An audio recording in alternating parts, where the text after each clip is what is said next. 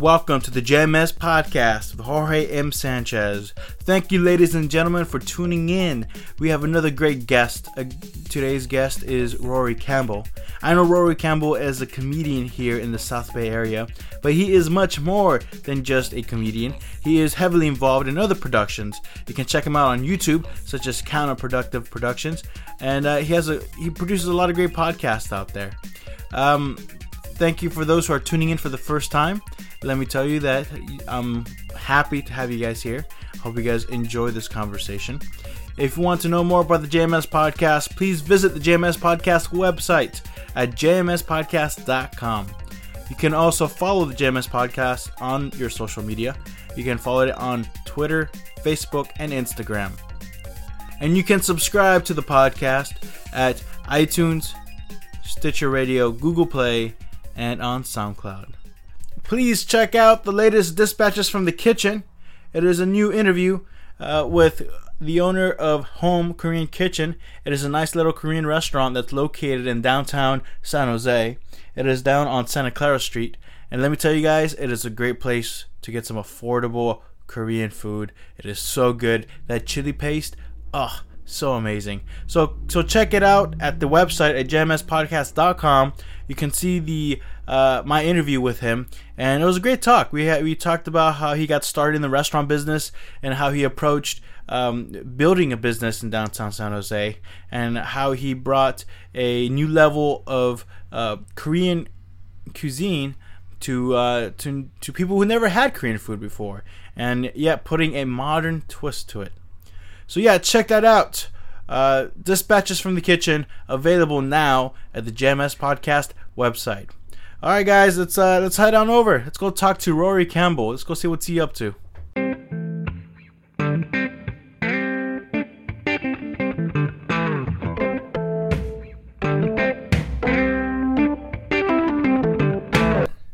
No, that's actually a guest an artist who was here on the podcast. Sick. This is also where I put my notes. Oh, beautiful. Huh? Yeah. Rory Campbell. Now, you say on your set that you are the... Oh, we started? We're in? Yeah, we're in. It's happening? That's how it happens. I felt like I saw this production value. I expected, like, intro music. A guy wearing, like, headphones to point at me. Be like, yeah, come on. No, clapboard, even though it's audio. I like to just dive right into it with my guests. Sick. They don't even see me coming. Here we go. They don't even see it coming. How's the whiskey, by the way? Oh, delicious. Yeah, man. It's I'm telling you, it's top shelf stuff. He goes, "You want a water?" I'm like, "Do you have whiskey?" He goes, "What kind of whiskey you drink?" I'm like, "Wet kind, like Jameson." And he comes out with whiskey that's in like a box, and it's fucking spectacular. What is it? It's Middleton. Middleton. Yeah. That's good for drinking in the middle of the day, apparently. Well, it's like noon. We're drinking whiskey. Well, what's interesting about this whiskey is once you buy a box, it actually comes with like a pass to go to the distillery for real? In Scotland. Holy shit. Okay. Yeah. So like a distillery tour. All right. That's sick. Yeah. So if I go to Scotland and I bring my the little pass that comes with each box, I get in for free. Dude, dope. Yeah. It'd be sick if we went deeper and there was like a plane ticket. Got Aer Lingus. You're like, what the fuck? That would have been nice. This whiskey's amazing. It's like $9,000 bottle of whiskey. You're like, now it makes sense. I feel like it was mostly the ticket. Yeah, like, the kind of whiskey where when you drink it, when you wake up in another city, like it makes sense. Exactly. Yeah, exactly. You can time travel with this whiskey. That's about it. Blackout. Wake up on Tuesday. Like, ugh. Now, Rory Campbell, I know you as a stand-up comedian. Sweet. That's how I got to know you. Nice. But you totally blew my mind and how involved you are, like behind the scenes producing of other podcasts and really involved with the community into hip hop and raps and stuff like that. But before we get there, though, take them from the beginning. Where were you born and raised? I was actually born in Chico, California. Born in Chico? Chico, California. You're the first person to ever tell me that. Yeah. Usually people migrate to Chico. Yeah, right. Some never leave. Yeah. They just go back for like court dates. Like that's it. Like that's the only reason people go to Chico now. My parents are Irish immigrants. My sister was born in Ireland. My mom's one of 9 in Ireland. 9 brothers and sisters. Yeah. So I have like hundreds of cousins in Ireland. So first American born. My folks came out here, and my dad had a job in, I think it was like Paradise, California, or Chico, around there. And I was born in Chico Hospital. What line of work was he in?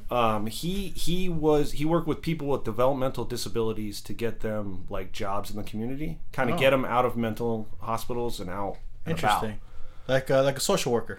Yeah. So he ran a couple little nonprofits, and they basically in the 80s they closed down a lot of the mental health institutions. I don't know the terminology, you know what I mean? Asylums? Yeah, that kind of stuff. So a lot of people came into the community and varying degrees of ability. So the ones that were sort of like, you know, able to sort of be part of the community, they worked really hard to get them out there. So that's what he did. But then they moved to the East Coast when I was like 1. So I have no recollection of Chico or California at all, but I'm technically California born. Okay, so but grew up my formative years in Massachusetts. How about your mom? What line of work was she in? She was a school teacher. Okay. Yeah. What grade? Preschool mostly. Were you one of her students? I was not. Well, yeah. I mean, sort of like at home. She was the lady that like everyone remembers the lady that like their parents would go to work and they would drop their parents off with the mom. That was like my mom. My mom had like 3 or 4 kids like all summer that would like other parents like drop the kids off. So my summers were sick. It would be like really? 4 or 5 kids just would show up every day, Monday through Friday. I never heard of that. Yeah. So parents could like drop off kids at a teacher's house for the summer? No. It wasn't. She wasn't a teacher yet. She was like just getting into it. She was like babysitting basically. Got it. But then went from there, got her like associates, I guess, for teaching, and then just went into preschool. And now she's like the director of a little preschool up in Cupertino somewhere. Cool. Yeah. So every summer, like these like new friends, pretty exactly. much. Boom. So the whole summer is like from very early on, like super social and like, you know, just and that's already tons adding of personalities and shit. Right, you know? and that's already adding to your siblings, right? How many siblings you said you had? I only have one. My mom is one of 9. Oh, that's what I'm saying. So I had like this expansive So it's network just you and your older sister. Yeah, me and my older sister. That's it. Okay. And how was growing up with that dynamic with all these kids? I mean, it was fun. Did you feel it was like fucking fun, man? It was like were you like the leader of the pack? Yeah, it was like standing out front of a comedy club. You know what I mean? Like all the different weirdos that would like just be hanging out and like telling stories and having fun. You know already in preschool and with broken dreams. Exactly. They're all alcoholic. A bunch of alcoholic preschoolers would show up. Maybe they weren't alcoholic, but they were definitely probably kicking some kind of in utero drugs. Like that's probably what was happening. No, but you know what I mean. Like people would just show up, and it was super social and fun. I just remember summers being sick for that reason. And where in the East Coast did they settle? Western Massachusetts. So it's like which makes sense. I gotta admit, I was a little surprised that when your parents immigrated as Irish, they came to Chico. I thought it was a little random, but then it makes sense for them to migrate. There was some connection with like a job, but then but then they found all the other Irish people. They're like, wait a minute, they're all here. What's going on in Massachusetts? yeah, exactly. Plus, you'll just die out here. But like if you're 100% Irish, like. You know what I mean? Right. We're genetically predisposed to be living in like a bog, right? And like all of a sudden you put them in like fucking Encino and just watch them wilt. You know what I mean? You know? Yeah, they get shriveled up. Yeah. So no, but they headed back east. I think my dad went to school. I think it was UMass at the time, and that was the reason they went back there. And and that's where all the like angry, big-eared Irish folks like me were, and that's why I talk like this and am oddly aggressive in the wrong times. You know what I'm saying? But it seems like early on you had this bravado into like performance. It seems. I don't know, man. I think I'm more on the side of a lot of the comics that were sort of like shy or like least reserved, and then they like to go kind of perform to get some sort of like mega dose of like facing that shit, you know what I mean? Like, and I think that's why I was producing so much early. You know, my track was kind of behind the camera or behind the scenes. But I always wanted to do stand-up. So stand-up's the first one where I'm really kind of coming out from behind the camera. You know what I'm saying? At what age was stand-up like a viable thing for you? I've only been doing... I always followed stand-up, always like kind of thought of it, always, you know... Who are your influences early on? Super early on, I remember getting the Andrew Dice Clay tape, and it was just like, oh my God. Got like the rock and roll side of comedy. Just like porn, dude. You had to like hide it. You know what I mean? Like you hid your Dice Clay tape next to your fucking Hustler. Yeah. You know what I mean? But no, that shit made the Jerky Boys. Remember the Jerky Boys? Original Jerky Boys? I don't recall. Look up Jerky Boys. They were basically like like Crank Anchors. Remember the phone call Yeah. shit? So Jerky Boys, yeah, they had a tape that was out, and it was really fun. They just call up random people and do characters and prank calls, and that was like a big influence. And then Pryor, my uncle had a Pryor record that he'd play all the time, and that was similar to like better than Dice Clay. It was like Dice was kind of like the McDonald's sandwich of it. You're like, oh, this is delicious, but then Pryor was like a gourmet burger, and you're like, oh shit, like it's still like edgy as fuck, but this is like on another level. Like, How he's old were saying you when shit. you're listening to Pryor? Just I don't know, like what 6, 7, 8. Really? 9, around there. I had an older sister. And did you understand the context of the jokes? No, he said like fuck words, and it was fucking, and people were laughing, and I'm like, they're laughing. They're not telling him to stop. That's the key to comedy. like, what is he doing? What are the other words he's saying that is talking them into clapping? No, I mean, not on that level. I mean, just in terms of being aware of it and it being out there. I had older sister,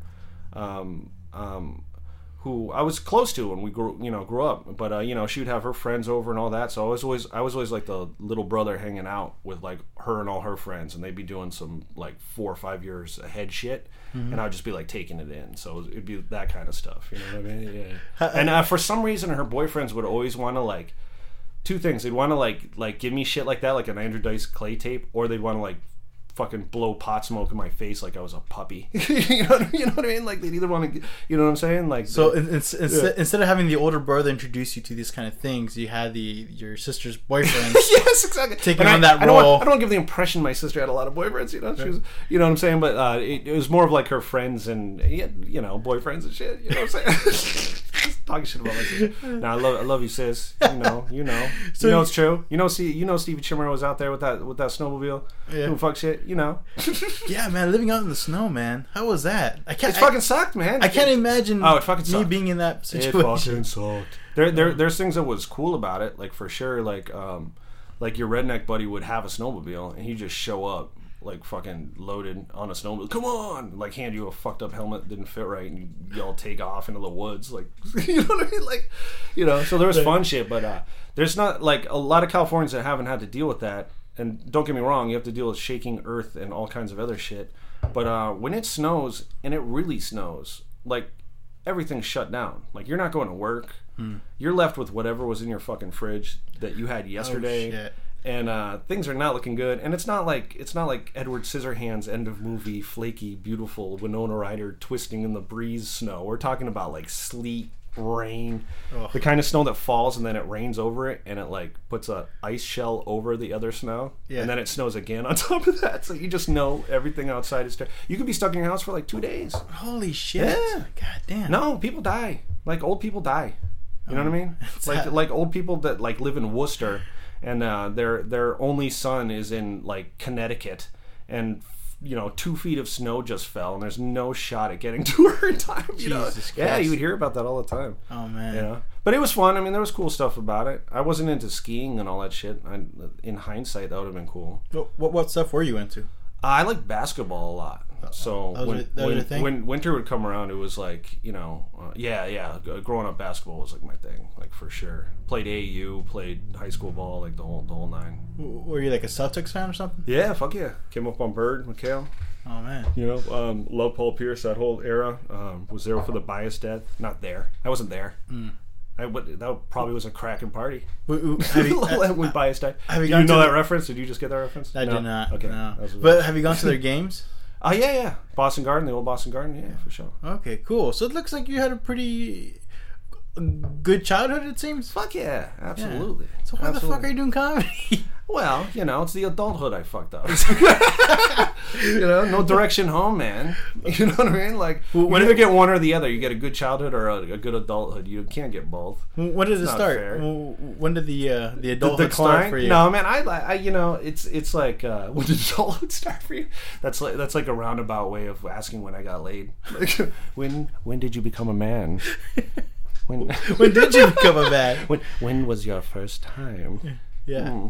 It'd be sick if I told you some like terrible molestation story right now. Well, I was. I don't know, dude. You're an Irish raised Catholic. Yeah, around a lot of priests. In Massachusetts, dude, the odds were high. That's why I always have a problem when they say like, well, the odds of getting bitten by a shark is less than getting hit by lightning. It's like, yeah, are we counting everyone or everyone standing knee deep in shark infested waters? Because if you're knee deep in shark infested waters, I feel like the fucking chances skyrocket. They do. So yeah, as an Irish Catholic boy in mass, with thousands of shark-like priests just swarming. No.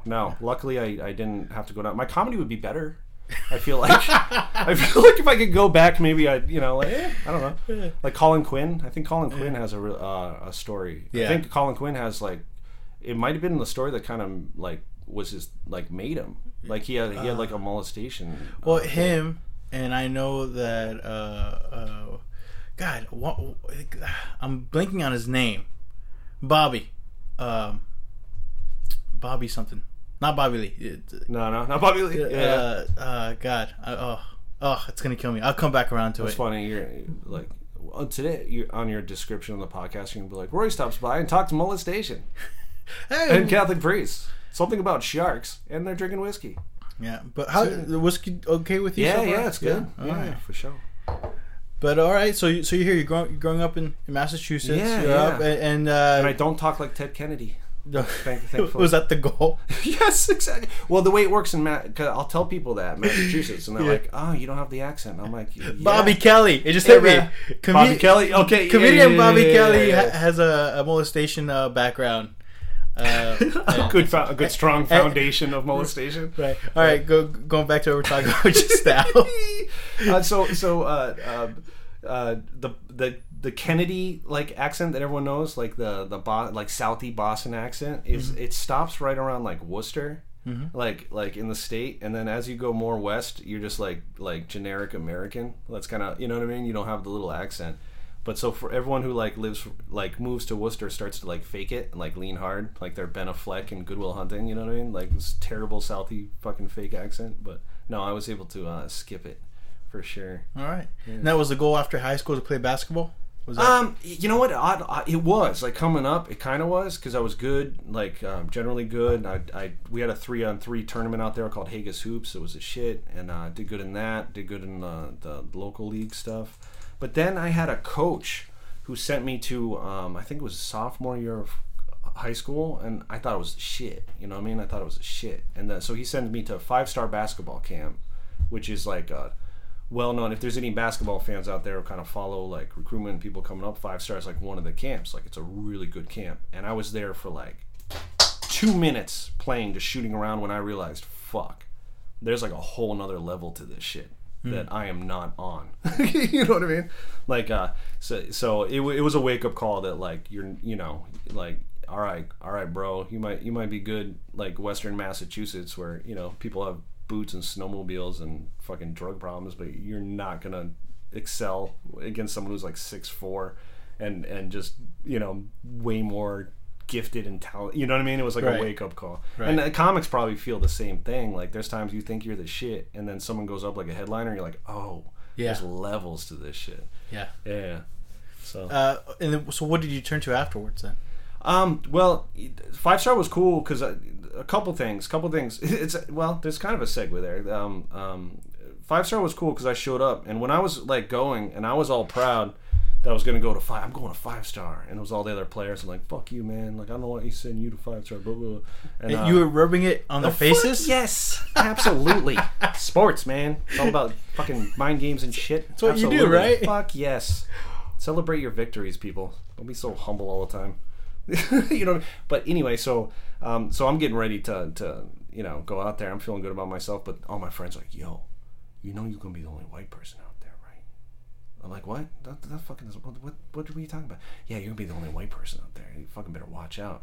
And I'm like, what the fuck are you talking about? So I show up at the fucking camp. Sure enough, I'm like the only white guy there. There's maybe like 4 of us. You know what I mean? Like, and it's just everybody's, like everyone's black. I'm not even talking like Latino, like nothing. Like everyone is black. And they put you in these dorms of like 2 bunks, like 20 down, like kind of like you would see in a movie, like an army movie, like the bunks, you know. But it wasn't an army atmosphere. It was cool. It was like laid back. And so I'm like, oh shit, okay, all right. And you know, it didn't bother me in any way, but the fucking little voices in my head from the fucking people, you know, Boston Crabs back home, being like, oh, they're, you know, watch out. Turns out everyone was cool as fuck to me, like across the board, like super like laid back and fucking So I come back from this camp talking like fucking Snoop Dogg. You know what I mean? Like you know what I mean? And all the friends like, what the fuck you talking like that and shit, blah blah blah. So I started kind of getting into hip hop and stuff at that point. You know what I mean? So I started following hip hop and like kind of getting a little bit more into it because it was just inspiring to me. Some of the fucking lyrics being written, the fucking delivery. This is. What is this, like early 90s, like late 80s? It's nothing new. I mean, hip-hop had been fucking up and running. Right. But, so I started getting into that stuff and sort of the hip-hop culture and ended up getting into sort of the arts for that reason and, like, editing, doing music videos, right. like all that kind of stuff. And so, although you went to the 5-star camp and you did not make it through, you still garnished it was a just lot a camp from it. Culturally. I think so because I came back with like a whole. I had like a little diamond earring. Like I came back like changed my style completely, and how could you even afford a diamond earring? No, it wasn't real diamond. It was like glass. They put, you guys seen it. You guys been like to a Sprint kiosk and you saw that like greasy dude with like the little stupid earring that was like was that hollering to the 14-year-old. Go, yeah, no, you know what I'm saying? Like, fucking full wannabe, bro. Like came back. I still fucking fall into it every now and then,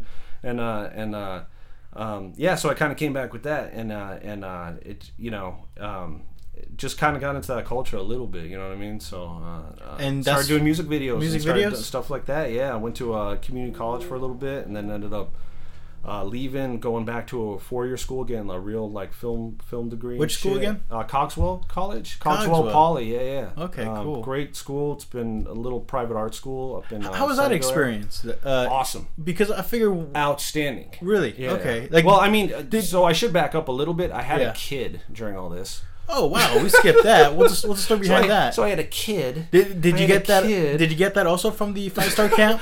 But hey, they came back with a different way of speaking, different way of dressing with the kid. Hey, let's put it this way: the girls paid a little bit more attention. So let's everyone might have been like, "Why is Rory talking like Snoop Dogg?" But Rory also ended up with a kid, so like okay, no, but so I ended up going to community college, but then dropping out 'cause it didn't work, and then life happened. Had kids, had to work. Had one kid and had to work. What line of work did you get into? A lot of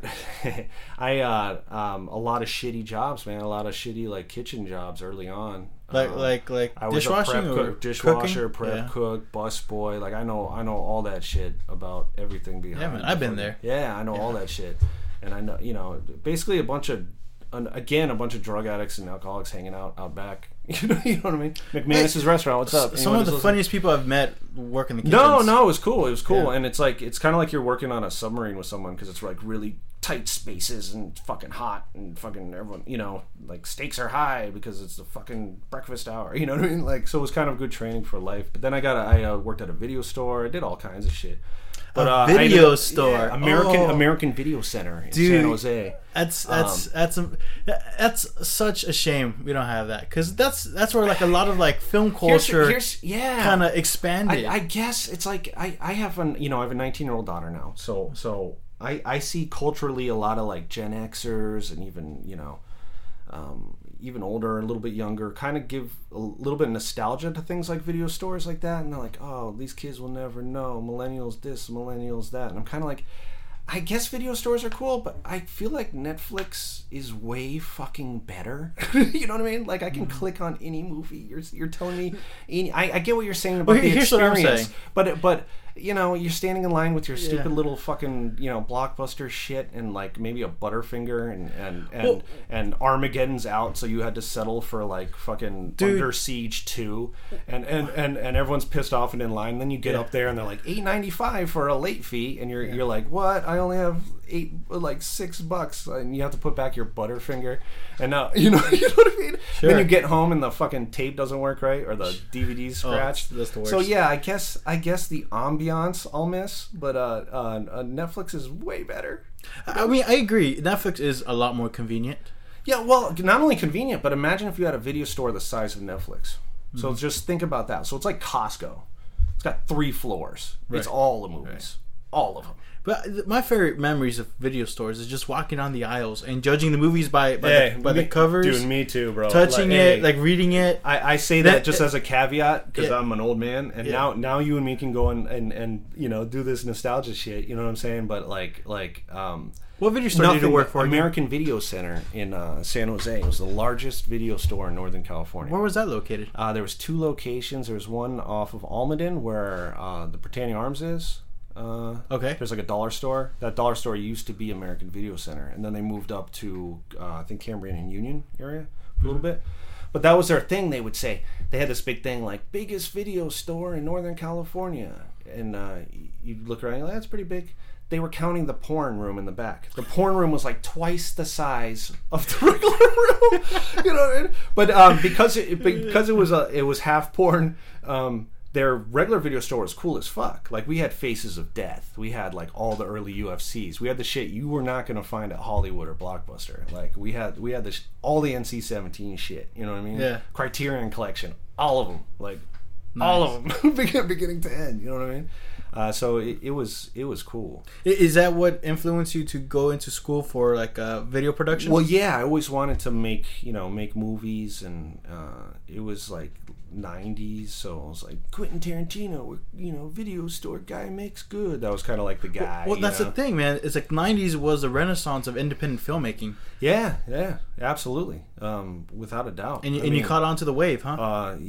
I just was inspired by it, and then I went to film school and made a bunch of shorts.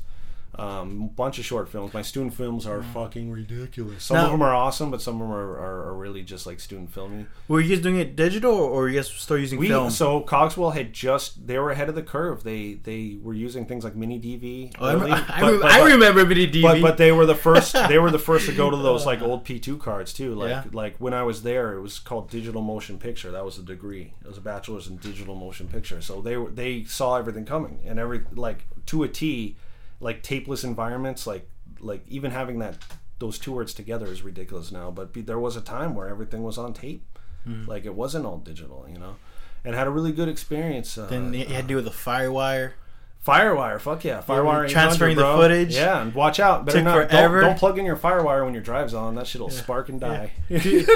Nowadays, you learn that easy. Yeah, man. Oh my god, I remember those days. Oh man, Jesus. Remember? Yeah. And then you'd have like a box of mini DV tapes, and then a big external hard drive, and then you'd stack that one on top of the other one next to your mini DV box.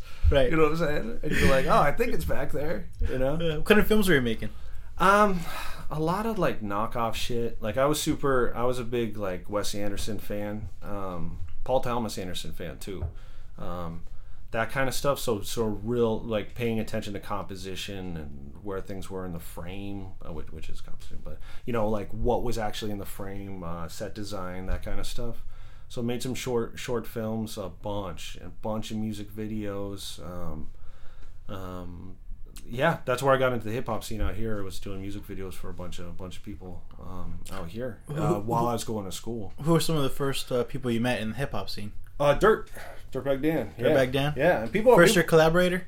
Yeah, well, he went to school with me. He was at the same school, so that's where we met. At the film school? Yeah, that's where we met. Yeah, so we teamed up and did a bunch of projects, and ended up becoming buddies, and ended up kind of just hanging out in the battle scene. People were like, "You're a battle rapper?" I'm like, "No, I just have some friends that are battle rappers. Relax, If they were plumbers, I'd have like a plumbing podcast. You know what I mean? Right. I'd be helping them with their like plumbing business cards on Photoshop. You know what I mean? But they just happened to be into that shit, so it just matched up. But it was great because the way film school works is you need projects to work on to get your grades. So if you have content like music or other creative people to sort of put into your work, it was really helpful. How did you approach creating a music video? It was always just kind of like put the song on for a few days and listen to it and just see what kind of comes up in the different states your mind can be put in over a 48 to 72 hour period. You sort of start to flesh out what you want to see and like what would be cool. And then also when you have a budget and you're working with a low budget, you have to sort of almost work backwards. You have to think about what you have access to and then sort of go backwards from there. So yeah, your World War II submarine short might be tight, but oh, your uncle has a cabin in the woods, you might want to do a fucking Kukui fucking movie instead. You know what I'm saying? Like think about what you got and work backwards. So it was a lot of that. So it was thinking about what your resources were, and then taking a couple steps back, and then also listening to the music and getting inspired that way. You know? When did podcasting first came into view for you? Well, shit, we've been doing our show for years. I think honestly, I was a Howard Stern fan, like super early on. Yeah. And I would call Howard Stern. This is stupid. Don't tell. I know where you're going with Yeah, this. well, And he here's will the thing. hate you if if you even insinuate that his show is a podcast. He hates himself so much. It doesn't even matter. Hate doesn't even matter. You know he hates podcasts, But right? it's the first where but it's the first one where the podcast was like the little gremlin like popped out of his fucking little mogwai ass. You know what I mean? You know what I mean? Like he created podcasts, so he can hate him all he wants, but he was the first one to have like that sort of level of just a hangout, like fucking talking, being authentic.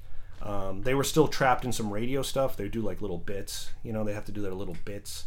But it was the first time that I really got into radio and the idea that like having a cool conversation, and not so much Stern's bits and the stripper shit, although when you're 13 that shit's fire, but like the guests he would have on, like a celebrity guest would come on and say the wildest shit. He would just be able to talk to him, and you'd hear like John Stamos talking about like fucking how he'd while out while they're filming you know what I mean? Like you're like, whoa. So I that's when I got into the radio format. So the first time, it was like super early on, and I think it was like Joe Rogan podcast had like kind of just started. Yeah. And there was a Kevin Smith podcast kind of before that. So this is around like 2012? Yeah, it was 13? Yeah. Or yeah. no. It was super early. 2010? I don't know. My brain's got holes in it. You know what I mean? But it was a while ago. So I remember Dirt was just starting to do some like video. He had a YouTube page up and would post his stuff. We put his music videos on there and stuff. But he did like a blog, and it was like, oh shit, we should do a podcast instead. So we just really threw a lot at the first episode. Like if you look at our first episode, it's shot on a DSLR. The audio's like sick. It's coming off a board. We lit the studio. Like we went all in. And so the first episode was like amazing. But then we realized with a podcast, it's all about streaming down your production lift, making it as easy as possible, because it's not about like one good podcast. It's about hitting like 500. You know what I mean? It's a body of work. Yes, yeah. Exactly. Well, you know what episode is this? I don't know. It's going to be like 100 and something. Yeah, 100. To get to 100. So our plan was always like, let's not worry about nothing. Let's get to episode 100. That's what we said. So we're at like 115 now and still rolling. And you guys were like I think you guys were the pioneers of local podcasting here in San Jose. I don't know anyone else who was doing it on the level we were. Yeah, absolutely not. I would put our podcast against. This is that East Coast shit. I'm comparing podcasts. Like there's some fucking terrible competition to win. Best I think it's important to be aware of other podcasts. Yeah, I tune in with other podcasts just to see that what my content is different. I just want to make sure we're not just check out like, hey, do I like this vibe? You know what I mean? But like before I got to podcasting, I had no idea a lot of people were into podcasting here locally. For me. And once I got into it, once I went to that rabbit hole, I was like, wow, there's a lot of people involved in this, and early adopters out here, right? It's a Silicon Valley shit. But you guys were doing this when I felt like nobody was doing this. At least locally. We didn't have anyone else around us that was doing it. Like we know we didn't invent podcasting. We're aware. We like anyone listening who's about to like, oh, fuck you, like 1982, fucking Ebenezer Fitzgibbons had to, whatever. But none of our friends did. Most people, back then you had to tell them what a podcast were. They're like, you know what I mean? You might as well have been handing them like a homemade like zine, you know what I mean? Like zine, you know, and like here you go. But that was kind of cool because we got through the growing pains of it. So when people in the last 2 or 3 years started to be like up on podcasts and like the format and stuff, they tuned into our stuff and it was like, oh, okay, this is like on that level. Like we're on iTunes, we have a YouTube, we're YouTube Live now. Check out the channel. Just look up Counterproductive on YouTube or dirtbagdanceshow.com. We're on the podcast, app. Look it up there too and just check it out. Wait, hold on. Sometimes these mics get sensitive to the rattling. Oh yeah, okay. My production value is nowhere near as your guys'. No, right? no, This ain't actually, big it's not. It's not. It's just. What was the feedback at the time when you started the podcast? Well, it's a battle rap podcast, so it was negative. Like people. What do you mean negative? Dude, battle rap fans immediately like your fucking lighting sucks. Like go to any battle on YouTube and read the comments. Yeah. But it's not like you have to look past that in terms of like that's just that culture a little bit. It's a little bit like. If it's really sick, they'll tell you. But early on, we had a lot of growing pains, so they would tell you, and that's what's cool. That's what I actually like about that. But did you if the lighting did suck, the sound wasn't where it needed to be, and they were fucking right. You know what I mean? But did you feel like the podcasting and you centered around battle rapping, it helped build a community here in San Jose? Because today, Battle of the Zay, 2:00. It's one of the biggest cards. Well, this is coming out next Sunday. Oh, is it? Okay. Travel back in time. Battle of Zay 9, a year from now. But yes, I think so. I think it helped it. I mean, obviously, Dirt put in all that work because I like the podcast and stuff, but him and Andrew, the other producer, they run the events and they just do a really good job. But I think it helped. Like if anyone's thinking of doing a podcast and they're kind of like, I don't know what to do, try to pick a little like thing you're into as opposed to doing a general topic podcast. You know what I'm saying? Just like this one. Or no, well, this is you have comedians on and stuff. It's really it's like to me this is more about the personalities. Like each episode is a cool like archival sort of like attempt to sort of capture a cool conversation with people, you know what I mean? Right. So you don't come up and you're not asking me about like pop culture shit. You're not asking me about current events and shit. Right. You know what I mean? We're just hanging out and talking. So. But I do agree with you. Is that I think it's important to really tone down your niche, tone down your I think initially. So here's where we are. So we started out with that and kind of built the around the battle rap stuff, and it was like it would make sense because a battle would come out and then they'd come on and talk about it, or there'd be a fight at a battle and everyone would talk about it, and Dirt had access where he could call up the person in the fight and be like, what happened? You know what I mean? Uh-huh. So it was very Howard Stern like that. It was like you got the behind the scenes, the real stories, and there was beef and blah blah blah. So it was inherently interesting, but we kind of grew out of that. You know, at a certain point. So we've tried to kind of expand it out to be more comedy centric, you know what I mean? But with the battle as the foundation. Why that move? I think we just grew. You grow with your audience. I think that the battle rap kids aren't just into battle rap. Like they're into all sorts of hip hop, culture stuff. Whatever sort of Dirt and the guys are into at that point. Translates to them, and so we've found you can kind of open up the content a little bit, so that's been cool.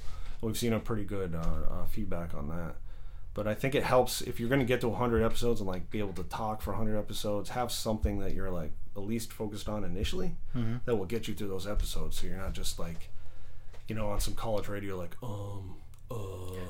well next we got Dilated Peoples with Kelly Livin.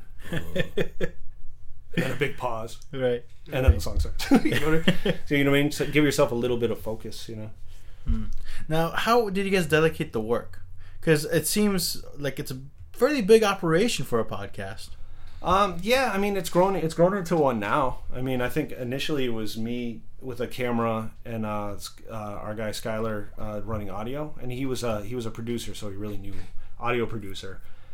So he had a board and the mics were always nice. Like our audio was from day one was. What kind of mics you guys were using? I don't know, man. Skylar's mics. That's a good brand. Yeah, Skylar's mics were amazing.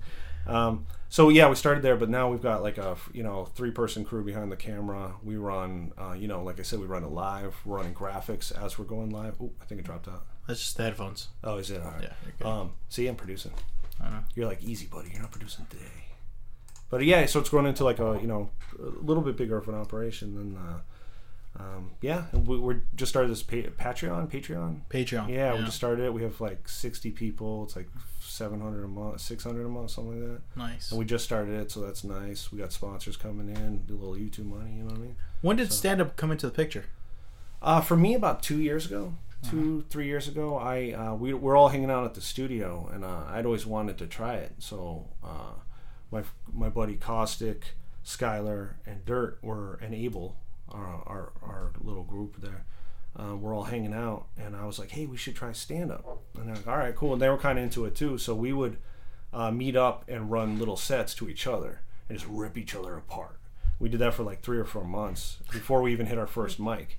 So we came out. I did Brainwash the first time. Oh yeah. And I went up, but I was kind of like ready because I was like, like the 5 biggest assholes ever had told me how much I sucked for like 2 months. So I was like, whatever, Brainwash, like fuck you. Why Brainwash? Because we typed in stand-up open mics and it came up like first. Uh-huh. Like we didn't know shit. I hadn't heard of Caravan. I didn't know about Woodhams. I didn't know about Frascati. You know what I'm saying? I didn't know about any of that. So Brainwash came out. We're going to Brainwash, guys. So we just show up and Tony Sparks, right? And so he's signing up people on the street. So we just stood in line. Like, how long you guys been doing stand-up? We're like, does the clock start yet? Because we didn't go on stage yet. You know what I mean? So so Brainwash was the first time and we jumped in there. And yeah, I ate a plate of shit. It was terrible, you know. But you caught the bug. Caught the bug and was not concerned about audience reaction in that sense early on. You know, obviously I want people to laugh. But it wasn't like I was going to go up there and do badly and come off like, oh, I'm going to go to law school. You know, this isn't working out. You know, so yeah, it was good. Like I got like 1 or 2 like polite like giggles, and that was enough to be like, yes, polite giggles. I need more polite giggles. That's what I need. And then yeah, just from there, just kept writing and. You know, found mics that you didn't have to drive 45 minutes for. Yeah. Sounds like you and Dirtbag Dan are like have been entwined together for a long time. Ooh, you sound hella sexual. Well, you guys are intertwined. Go to school together. I think on the creative side in terms of the podcast, stand up together. Yep. Podcasting absolutely. Together. Absolutely. Yeah. No, you need creative little tribe, man. Like I always, like I said, back to when I was fucking in the summer and 5 or 6 kids would just show up and we'd be like, let's do this. It's I like that. I like that collaborative sort of feel. That whole like just kind of rolling around by yourself and showing up at mics like fucking half drunk shit. I'm not feeling like I'd rather work on some shit and roll through with a crew and like fucking have a great time and then everyone's driving home like fucking half in the bag, like talking shit about what happened. I'd rather that than just roll up solo. So yeah, I find that collaborative artistic endeavors are more meaningful than sort of solo. Like, look what I did. So. Now going back to your podcasting, do you felt like the battle rap scene in San Jose has grown since you started podcasting? Well, there's there's a well-documented West Coast battle rap scene that has been around way before the podcast. It's referred to as Fresh Coast. There's been Battle of the Bay in Oakland. There's a long, proud history of battle rap through like the Grind Time era stuff before the podcast. But I think as far as San Jose itself goes, absolutely. I mean, Counterproductive, which is our sort of production label that we put on all that stuff. Started with Bots 1, years ago, and it was a few people showed up, blah blah blah, and now it's Bots 8 today, and it's at least quadrupled, so it's growing. Yeah, I think it's definitely inspired some people to at least recognize San Jose as one of the places where battle rap is sort of active, you know. And I noticed that you don't have a name. You don't have like a but stage I'm not name. A battle rapper, like I said. Do you have to be a battle rapper? No. This people think that because I wear the hat and like look at me and I talk like an asshole and I go up there. I don't know about that. You know what I mean? Like what's your rap name? No, never. No one gives me a rap name. Like a hype man name. Like how do you even do that? Like at this point, like I'm an older man. Like how would I hey man, call me, Clorox 2 from now on. Like how do you like introduce the idea that you're gonna call me a different name? Like you would have to do that early on. What's like the worst rap name you heard? Oh, there's Johnny Maserati. That's pretty bad. Why? It's just so it rhymes. Yeah, but Johnny it seems like Maserati. Where you would start. Like you're like, all right, I like Maseratis. Johnny. That's Maserati. too corny. Is that what you're saying? It's just too obvious. I don't know. There's a lot of digits and numbers that don't make sense. It's like, you know what I mean? It's like CX4. You're like, I guess that means something. You know what I mean? Yeah. I don't know quite what. I mean, I'm sure someone will explain it to me. But unless you got like a hip hop or like rap or battle name when you were like 5, you were introduced that way. Like I'm not gonna go back and be like, hey bro, call me CX1 from now on. Like be respectful, But I'm not, I'm not a battle rapper. You know what I'm saying? I'm a TV producer first. my friends are into that, so I produce a podcast that happens to be around that. But I like and respect the culture, but I dip in and dip out because it's not my place. You know, and I show up at battle events and people think that someone's stepdad's there to pick them up. You know what I mean? A little bit too old. You know what I mean? Like a little bit too old. They're like, hey, CX1, your stepdad's here. He looks pissed. Now, when you started transitioning to more creative fields, was your family supportive? Yeah. Did they see it coming? 100%. Like, yes, music and the arts, Irish community and culture was always super, like, there's always, like, Irish rebel songs, like, about killing English people on at all times. Uncles were musicians. Like, performing the arts was always, like, totally an option. Oh, wow. I mean? Yeah, oh, for sure. In fact, it was almost, my dad would do this weird thing, like, they would have poker nights like on a Friday night, and everyone just kind of come around and play poker and, you know, smoke cigarettes, drink beers, and blah blah blah. So it was like kids everywhere running around the house, and they're all playing poker, and it's like fucking smoke filled room and stuff. So eventually it would like devolve into all the older Irish guys singing Irish rebel songs, you know what I mean, like Sniper's Promise and shit like this, like just these fucking ballads of like pain and suffering. But my dad would make the kids like you had to like kind of perform something. You had to like say a poem or like tell a joke or like sing a song. Wow. You didn't have to. Like if a kid was shy, you didn't have to. But it was like, yeah, it was on. So a lot of the kids, I have triplet cousins, and we were like at the same age, and we would all have sort of something ready. You know what I mean? Like, you know, a poker night's coming up. I better get like this song ready. Like, you know what I'm saying? Like I sang like a shitty like Chris Christopherson song once. And I remember being proud of like setting it up and like being ready to go. And then when I sang it, I like fucking choked and like my voice went up 9 octaves out of like nervousness. You know? Like, oh, Bill Brown, and but they didn't care. They're like, yeah, because sing your heart out, kid. Yeah, so there was a little bit of that. It was always supportive, and performing was always sort of not expected but encouraged. Was your father a musician? No, just your uncles. Just my uncles. Yeah. My dad was like definitely like a humanities and arts guy though. Like he had an appreciation for music and poetry and shit like that. Okay. You know, which I didn't get. The poetry shit I never got. My dad was the only one who'd be like, really, like a poet, like this poet. It was some Irish shit. I mean, considering that you're into rap, don't you think there's but whose dad is like fucking talking about poetry and shit? You know what I mean? It always kind of threw me off. Like and because he was an Irish immigrant, it was like a lot of shit like that, and it wasn't on some like oh, this poem. They would be like historical documents talking about things that happened in Ireland. It was like part of some sort of tradition, right? Mm-hmm. So he'd be kind of presenting that, but I'm like, Eric's dad plays baseball with them, Dad. Like, they throw like this thing called a fucking baseball. My dad would be like, baseball's for pussies. Like, let's look at this poem. I'm like, but it's what? Have you ever visited your Ireland? Yeah, a couple of times. It's kind of awesome. How was that experience? It was awesome. I liked it a lot. It's like, it's weird to go to a place and be like, oh yes, okay, this makes sense. You know. I remember watching SpongeBob with my daughter, like when she was young, and Squidward goes to this town and it's all other Squidwards.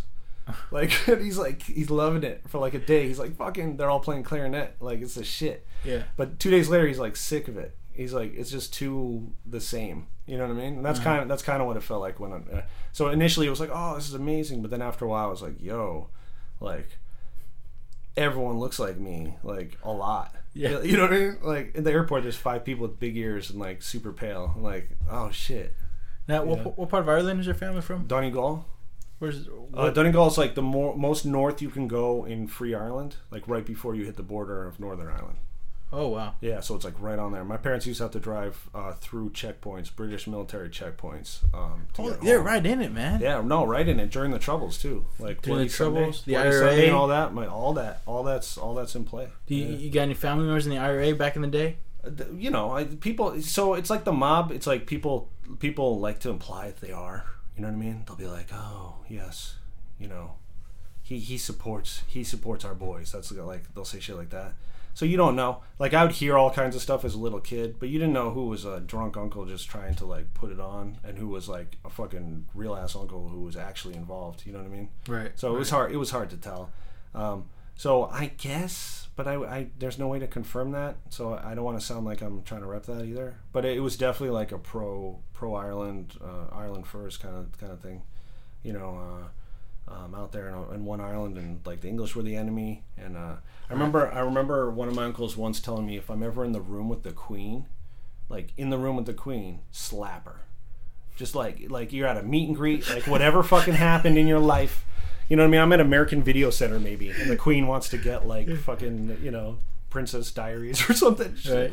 And if I'm in the room, I'm supposed to go over and slap her. And I'm like, what? He's like, yeah, because you'll be the King of Ireland forever. He's like, if you slap her, it's like a couple of years, then we get out. Everyone in Ireland will love you. You know, it was like that level of shit. Oh, yeah. man. Yeah. It took me years to like kind of deprogram and be like, okay, English people, you know, like I'm not supposed to hate them just outright. You know? Still do. Like I see a Union Jack, I'm like, fuck. How did they even explain that situation to you as a kid? That they by singing crazy Irish rebel songs about how awful English soldiers were, and hearing stories about my parents having to come back from, you know, visiting family and coming through 2 or 3 checkpoints and having the British soldiers be assholes the entire time at gunpoint. You know what I mean? They're checking your papers at gunpoint, and you know, some of them are like 19, 20-year-old kids that are just like not all there, so they start fucking with you and stuff. So we'd hear like really crazy stories, you know. One of my uncle's buddies got his eye fucking bashed in, and has one glass eye now because of that shit, you know. So it's just that it was just ingrained in the and also probably most likely because we were in America, they overcompensated. So they wanted to make sure the kids, you know, got some real Irish history and culture. You know what I mean? So they would kind of overdo it and really lean in on the sort of Irish nationalism. And so we had this really purified form of like hatred, you know, coming out of that. But then nowhere to put it because, like, at best I could be upset someone was wearing British Knights. Like, you know what I mean? Like, that'd be, you know, there was no context for my, you know, right, being an Irish rebel sitting in Massachusetts of all places. You know what I mean? Now, is your daughter's mom in the picture? Yeah. Yep. You guys we have 2 kids. I got a 19-year-old and a 5-year-old. Same mom. Is she Irish? She's not. Well, a little bit. Yeah. So she's Irish, Polish, and French. Oh wow. Yeah. So which means she's hot as fuck. she's super hot. That's good, man. People met Kim like, well, how did he pull that off? How did you pull it off? Chin strap beer and a little fake diamond earring, and all the game I learned at 5-star. There you go. That's how. No, but have you ever thought of passing this on to your kids, like this Irish family history? I tried, but it's so diluted. It's sort of like super in like non-factual and based on like I passed the hate on for sure, but none of the history and none of the experience. So I think at this point, it's probably pretty common with any sort of immigrant story. By the 2nd generation, 3rd generation, it's really watered down. Right. And these are American kids. You know, even with me, I'm American. Like if we're really peeling back the layers, like I was born here, I grew up here. You know what I mean? So do you feel like you're not really holding on to that cultural identity of being from Ireland? No, I'm proud about it, but it's on the like I'll buy a Notre Dame hat kind of level. You know what I mean? Okay. I won't send money back to fight like you know any causes right now. You know what I mean? I'm down. Like if there's an Irish like conscription draft, I might go. I'm just gonna play. I have dual citizenship though. Oh, for yeah. that reason, yeah. If you can get your lineage, I think back to grandparents, you can be a citizen of Ireland. So you get you're part of the Euro or European Union and all that. So I've never like taken advantage of it, but shit gets too shifty here. I'm out.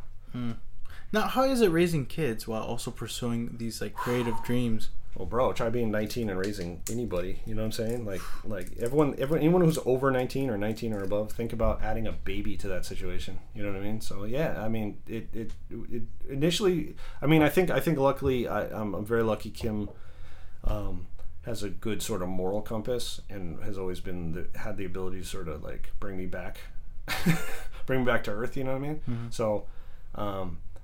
Because I think it's important that you, even regardless of your kid, you know, you need to follow I wouldn't say leave the kid, but what I'm saying is you need to get involved with what your passion. Because I think that's where a lot of resentment comes from people who have kids, and they grow up and then they blame the kids for them not being able to do what they want to do in life. And I think Kim recognized that, and I recognize that. And then don't get me wrong. There's times where I'm at a video shoot in like East Oakland outside, like, you know, or over by like Nexus Studio. We're filming in an alley, and it's like 1 a.m. because we haven't got the shot.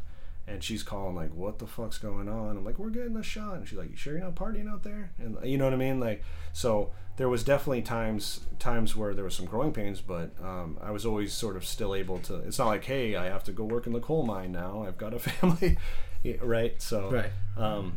yeah. So it was definitely a constant, like, do right by the kid, but also make sure you're doing right by your own mental health. And for me, I had to be involved creatively with stuff, or I was going to be a terrible father. Yeah. You know what I mean? Yeah, I hear you. So I feel like I've said you know what I mean 1,000 times. Actually, the first time I heard it, so this should be called the drinking game. Like, every time I say you know what I mean, people should drink, and they'll just fucking be hammered. But so I think you have to keep that creative sort of drive going. So, right. Yeah. Right. To Cool. be a good present person when you have like real responsibilities, because I think a lot of people like use that, like you're saying, as an excuse, and they're like, they want to blame the kid and say, "Oh, I didn't become a figure skater because I had a kid." It's like, bitch, you were never a figure skater to begin with. You didn't take one figure skating class. Like, you thought about it once and then had a kid. Now you're gonna blame the kid that you're not a figure skater. That's not right. I get some of that from my dad, man. My dad, Really? yeah. He was my age or younger. He was really into drumming, and he would talk about how he would like drum for big bands around here, and he really thought he had potential. And then he's like, "But then I had you and your sister." Well, you can check that out. As a dad, I know that's just like some, you know, basically I would take it as this. He just wants to tell you that, yeah, it used to be cool. I used to drum. That's really what he's saying there. Well, I understand and you're that interpreting now. it. You're taking that second part, and you're being right. like, "Oh man, I fucked it up." But he doesn't really mean that, because Well, if he wanted to be a sick ass drummer, Right. keep going. He could be. What is he? Where is he now?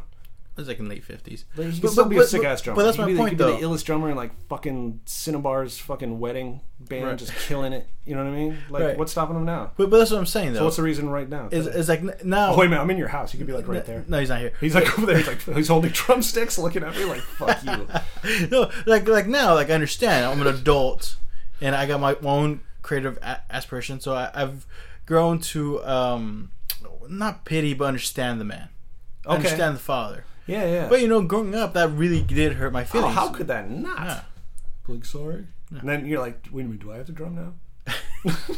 No, I never got into it. Do I have to make this happen?" Yeah. That's interesting. So that was like that was an ongoing sort of through line, like it came up a couple times. Sure. Yeah. Oh yeah. But it looks like you didn't have that case, and it looks like you No, didn't. quite the opposite. You didn't. Quite the opposite. And you're not passing Dude, it down. My parents are the type where if I was like, I don't know what happened. I killed a guy. Like, I don't know what to do. They'd be like, "Where are you? We're coming." And we'd be throwing a body over a bridge. Like, Nice. they're supportive no matter what. But it's just for you though that it's a good thing that you're not doing it to your children. Like it's No, if not at anything, all. you're setting an example. Not at all. In fact, my oldest daughter, the first time she saw me do stand-up was at the San Jose Improv comedy competition. It was like the third round, I think, third round, whatever. And first time she'd ever seen it. And I was kind of like, cool, but I was still easing into like, you know, it's my daughter sitting out there. It changes stuff. And half of my content's about a daughter and being a, you know what I mean? So it's very like, it's crazy just to think that she was showing up. Fucking won the competition. Not the competition, but that round. I got first place for that round and got into the finals. And I was like, I got, you know, when I came out and I talked to her, I was like, never come to another one of these again. It'll never get better than that. You're no longer allowed. You cannot come out to like, you know, some empty ass place where there's more furniture than people. And so so it was a trip. It was a trip. And but I hope I've been expressed to her that, you know, we'll support her if she wants to be creative, she wants to be a doctor, she wants, you know, whatever. But then also set a good example where she can come out to those kind of events and see, you know, working towards something, because she knows I was preparing for it and doing mics and stuff, and you know. All right. So I think it was a good example. Rory, we are reaching the hour mark. Oh, awesome. But before we get out of here, one last question is: go back in time, go to that kid who's like spending the summer with like 6 other kids. At what, 6-year-old, 5-year-old? What's some advice you would give yourself? Just keep doing what you're doing. It works out. It works out. Yeah. Easier said. I know. It works out. That's so fucking scary for me. Because you go through a lot of shit in life, and then you hear someone say, "Dude, it works out." You're like, "Fuck you." What does that mean? But then when you go through it, you're like, "Yeah, it kind of does." Out. Hey, we're all gonna die in a Kaiser hospital, and if you're lucky, your like grandkids will show up and tell the nurse to give you more morphine, and you'll gurgle it up, and you'll slowly die at like 2 a.m. And nobody's gonna give a fuck who was a drummer, who played basketball, you know what I mean? Like who had kids when. Like it's fucking, you know, it's all a blip, you know. So there's no reason to worry about it. Just focus on some cool shit and move forward, and that's it. Oh, that was a good note to end on. Rory Campbell, thank you for coming. Dude, this was a blast. Where can people check out your stuff? If you can follow me at King Red Rory and Rory Campbell on Facebook. King Red Rory on Instagram and Twitter. dirtbagdanshow.com. Check out the podcast we were talking about, and that's what's up. All right, man. Thank you for coming. Thank you.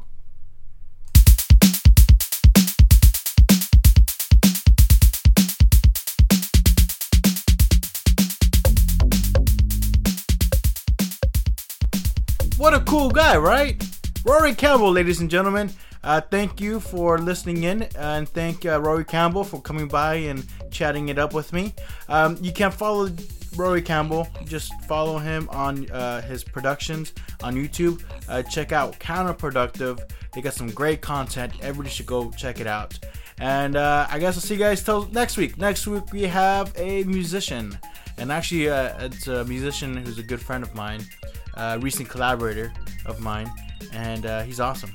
So see you guys next week.